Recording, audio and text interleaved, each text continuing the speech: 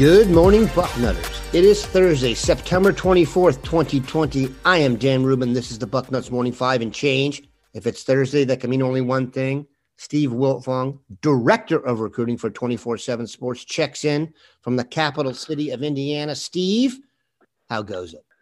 Hey, good morning, Daniel. Goes well, man. I am going to see one of the top high school football games of the weekend, this coming weekend, which will include an Ohio State commit in that ball game. I'm going to see Cincinnati LaSalle and Buckeye safety commit Jalen Johnson take on Indianapolis Cathedral here in the Hoosier State. And it's been a beautiful week weather-wise, and we've been sending it down I-70 through Dayton on the way to Columbus daily.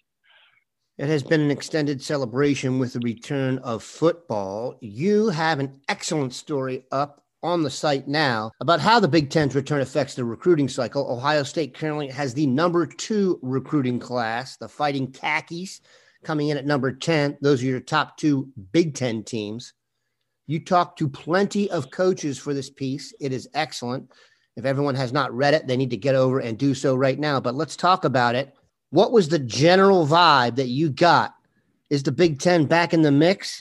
And just how big of a calamity did they avoid by playing football? Well, I think when you talk to a bunch of these guys, 2 things kind of stuck out for why they really wanted to play. First is a perception deal that other schools would be able to point to football being basically more important in their league and in their region of the country. And so when you're recruiting nationally, I don't know if I necessarily buy it, but that is certainly a concern that some of these programs had, and doesn't mean that there's not some validity to it. I'm not so sure. And then the second thing is just the fact that it's an unfair advantage for the teams playing compared to you. Not playing, one staffer in the Big Ten pointed to Clemson and Notre Dame doing a good job with their social media pregame, their pregame sideline passes and virtual tours and all of that they're doing on game day. That if you're not playing, you're not getting that opportunity to showcase that. And really, it's just another talking point with recruits. I mean, when you're talking the top targets so often, you kind of run out of stuff to talk about sometimes. So it's just another angle to present your product and also talk about different things. And then the third thing is obviously playing. If you're not playing, you're not able to say, hey, make sure you're watching our game. Make sure you're watching Pete Werner on Saturday. That's the position that we have you identified for. Make sure you got eyes on Pete Werner. That's exactly the way we see you running around in our defense. Well, if Pete Werner is sitting at home eating popcorn, watching college football, just the same as us, you can't watch Pete Werner. But now Ohio State can tell 2022 targets to watch Indianapolis native Pete Werner play for the Buckeyes, and so.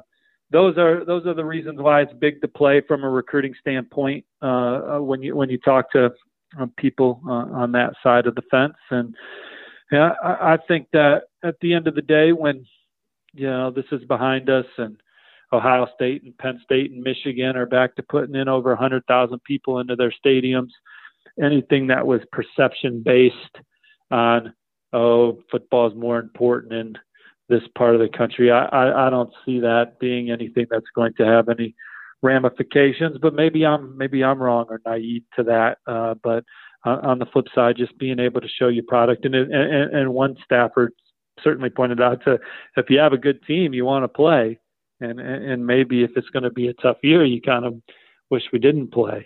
So there was one staffer that didn't think it was a big deal and thought that it was all blown out of proportion.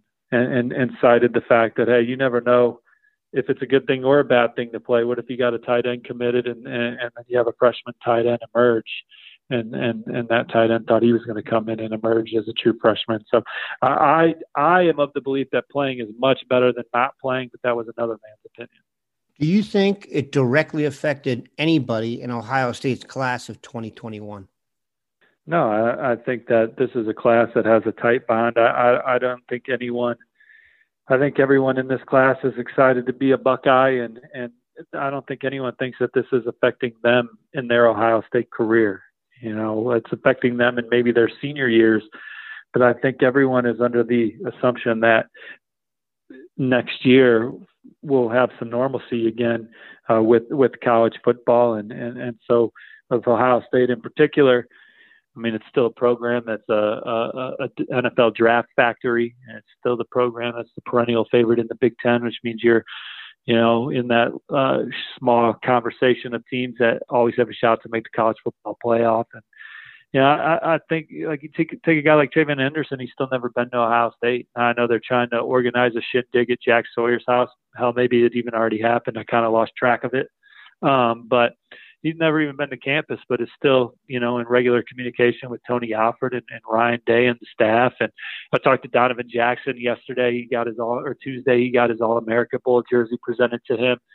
And the regular conversation he has with Coach Day and Coach Stud, it just really impresses me how much time Coach Day puts into recruiting and building genuine relationships with their recruits. And that carries over to in the locker room, I'm sure. It's not like I'm talking to the players every day that talk about how they get to chit chat with Ryan Day all the time, but it's obviously a culture that people want to be part of. Recruits are pointing to players opting back into play and how important it is to play that last season with Ohio State before they move on to the next chapter of their football career. And it's not the genuine feel within the Ohio State program is not something you see everywhere in college football. And y'all know that, but I mean, it is a different culture at Ohio State. It's one of the best cultures in college football.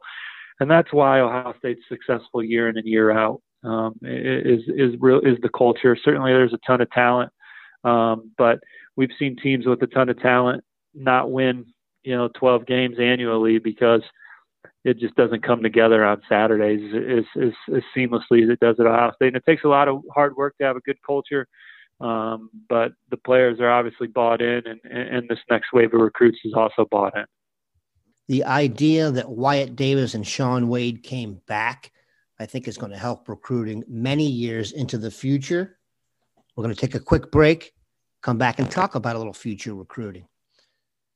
Okay, we are back. Steve, you are loath to get ahead of yourself, but it's time to talk a little bit about the class of 2022. Give everybody 3 names just to watch that we're going to be talking about routinely here as that cycle kicks into gear. Well, I go to the Bucknuts target list that Bill Curlett keeps nice and organized. And there's a lot of names, man. It's tough to list it to 3, as I think that Ohio State's going to, be a player for a lot of guys as they, as Ohio State already sits at number 2 in the class rankings with 6 commits in that class. So they're off and running. I think Will Johnson, the number 1 prospect in Michigan, 5-star cornerback out of Grosse Pointe South. He's a guy that Ohio State's near the top of the list for. He's obviously a Michigan legacy, but Ohio State's a program that when he put out his top schools last week was first out of his mouth, the place he wants to go visit. The number 1 receiver in the top 247 is Caleb Burton out of Del Valle, Texas. That's shaping up to be an Ohio State-Oklahoma battle from my vantage point for Caleb Burton. I think Keon Saab is the number 1 ranked athlete out of Williamstown, New Jersey, 5-star recruit. I know he has great interest in Ohio State. You got the offensive linemen, Gunnar Givens and Zach Rice. They may be a package deal, both out of the state of Virginia, 5-star prospects, the number 1 and number 2 offensive tackles, respectively, in the 24/7 Sports composite. Sean Murphy is the number 1 inside linebacker in the 24/7 Sports composite out of Manassas, Virginia. Is a guy that has mentioned in the past that Ohio State's one of the programs recruiting him the hardest. So we didn't get past the 5 stars there, Dan. That was nothing but 5 stars, and Ohio State's in the middle of it for a lot of them. He covers recruiting. He often brings good news for Ohio State, and we enjoy that. Have a good one, Bucknutters. Take care, y'all. See you on the front row.